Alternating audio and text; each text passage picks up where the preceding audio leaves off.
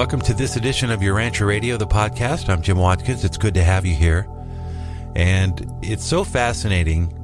There's a lot of things fascinating about the Urantia book, but one of the fascinating things is it brings to light people of history that we don't know about. We know a lot about, or we know a little bit about Abraham and Moses and some of those earlier figures, Joseph, Mary, certainly Jesus, Paul, and some of those figures, the Zebedee brothers, the apostles, Melchizedek. Certainly we learned a lot about him. But what about the ones that didn't make it onto the pages of our history, didn't make it into the Bible, but still had an impact on our world? And that's sort of what prompted me to want to do a sort of an in-scope, in-perspective on the more fascinating people in the Urantia book. And this time up, I think we want to talk about Rata.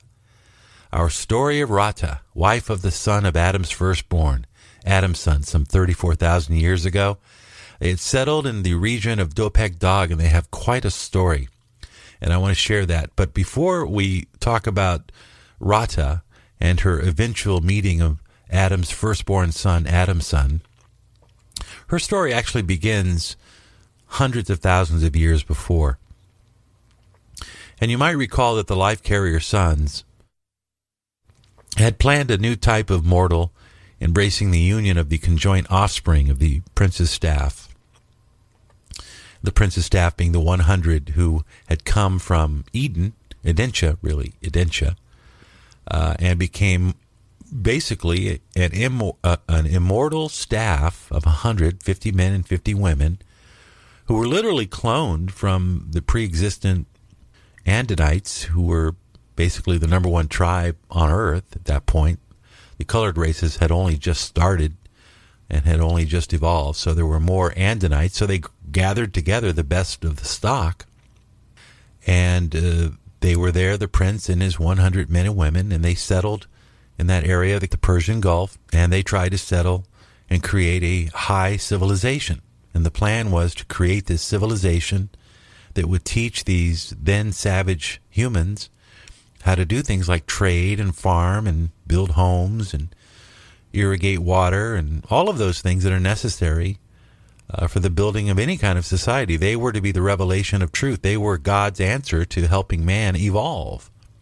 And it's kind of funny when we watch all the television shows about ancient aliens and all those things that happened back. Who were they? Where did they come from? And here it is in the Urantia book. It explains it.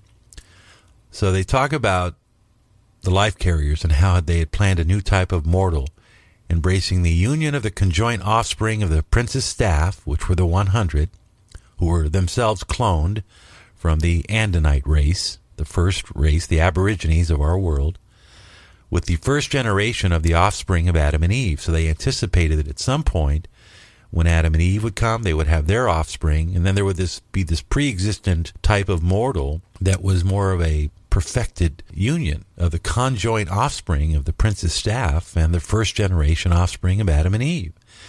And so they projected a plan envisioning a new order of planetary creatures whom they hoped would become the teacher rulers of human society. So pause to consider that for a moment. 500,000 years ago, certain things were put into motion so that eventually our society would be ruled or administered to, really, by these enlightened beings who had been here for 500,000 years. Imagine what our world would look like today. The Urantia book says such beings were designed for social sovereignty, not civil sovereignty. So they wouldn't have been military kings and queens. They would have been more like the Dalai Lama. And then it writes, but since this project almost completely miscarried, we'll never know what an aristocracy of benign leadership and matchless culture your world was deprived of, Urantia. That's the origin of the family whose descendant would be Rata. So Rata is a descendant of this one-time prince's staff. And now she's living up north with Van and Amadon in that area.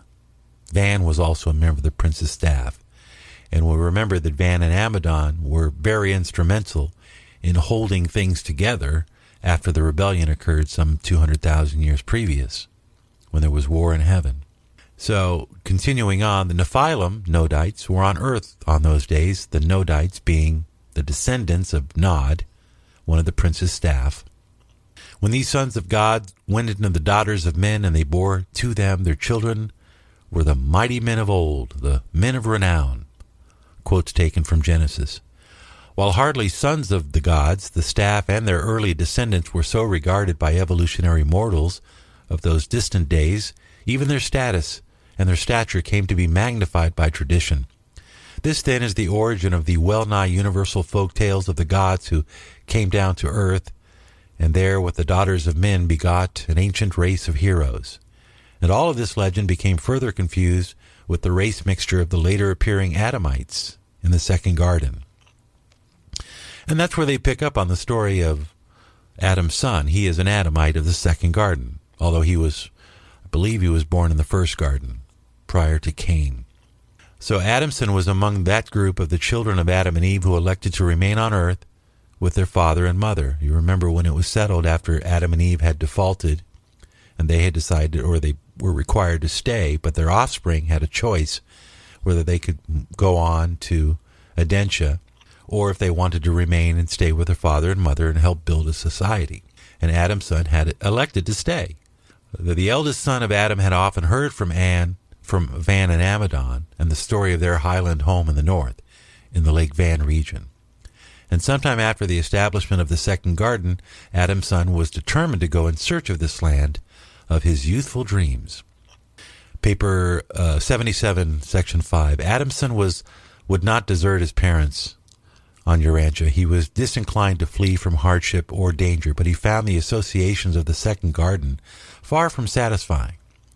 He did much to forward the early activities of defense and construction, but decided to leave for the north at the earliest opportunity. And though his departure was wholly pleasant, Adam and Eve were much grieved to lose their eldest son, to leave him going out into the strange and hostile world, as they feared never to return. A company of 27 followed Adamson northward in the quest of these people of his childhood fantasies. In a little over 3 years, Adamson's party actually found the object of their adventure. And among these people he discovered a wonderful and beautiful woman, 20 years old, who claimed to be the last pure-line descendant of the prince's staff. This woman, Rata, said that her ancestors were all descendants of 2 of the fallen staff of the prince. She was the last of her race, having no living brothers or sisters. She had about decided not to mate, had made up her mind to die without issue, but she lost her heart to the majestic Adamson.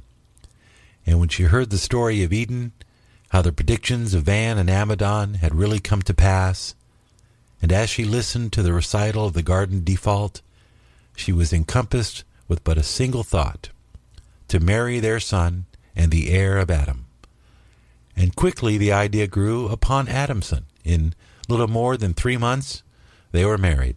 Adamson and Ranta had a family of 67 children. They gave origin to a great line of the world's leadership, but they did something more. It should be remembered that both of these beings were really superhuman. Every 4th child born to them was of a unique order. It was often invisible. Never in the world's history had such a thing occurred.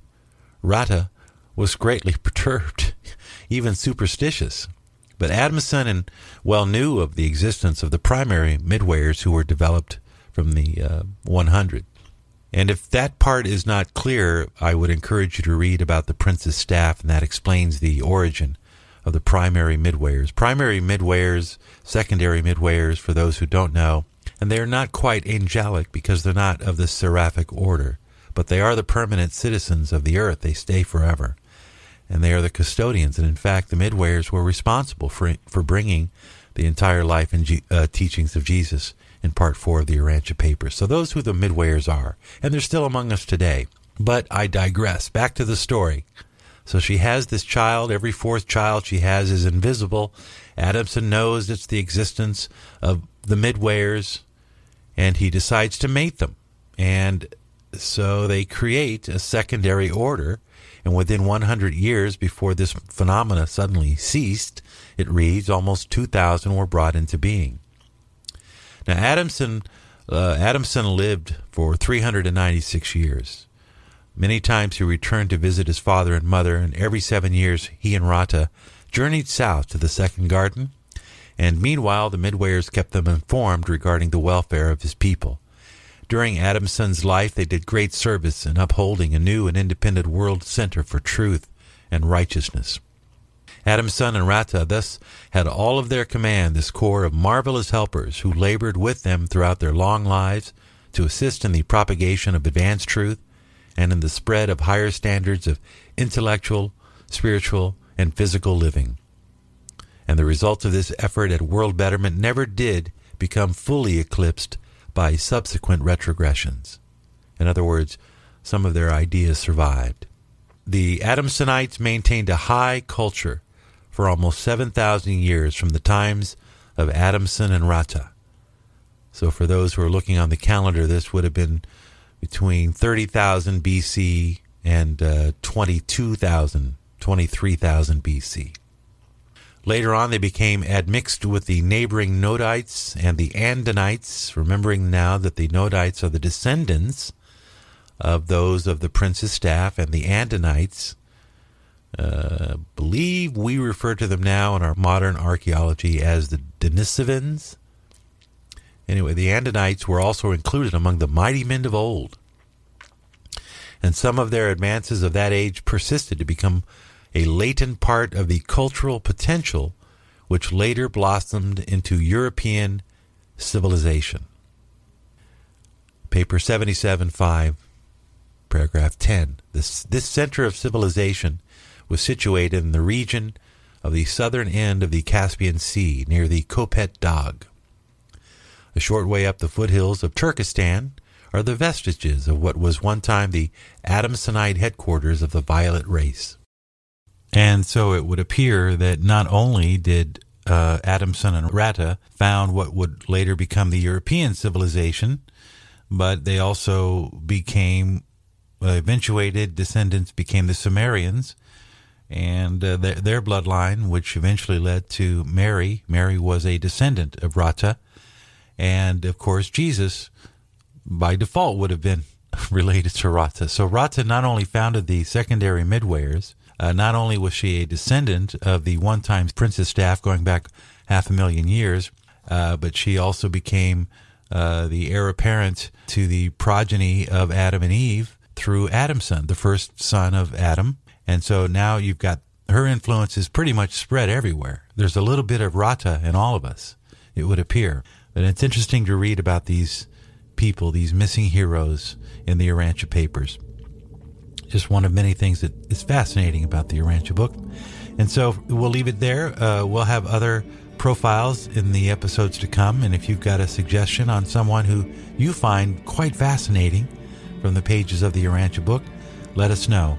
Our email connection is urantiaradio.net. That's where our homepage is, where you can get in touch, read the latest on what's happening in the world of the Urantia book, the communities, the Zoom meetings, the upcoming conferences that have been either canceled or rescheduled. You might want to check, but all of it in one place, urantiaradio.net.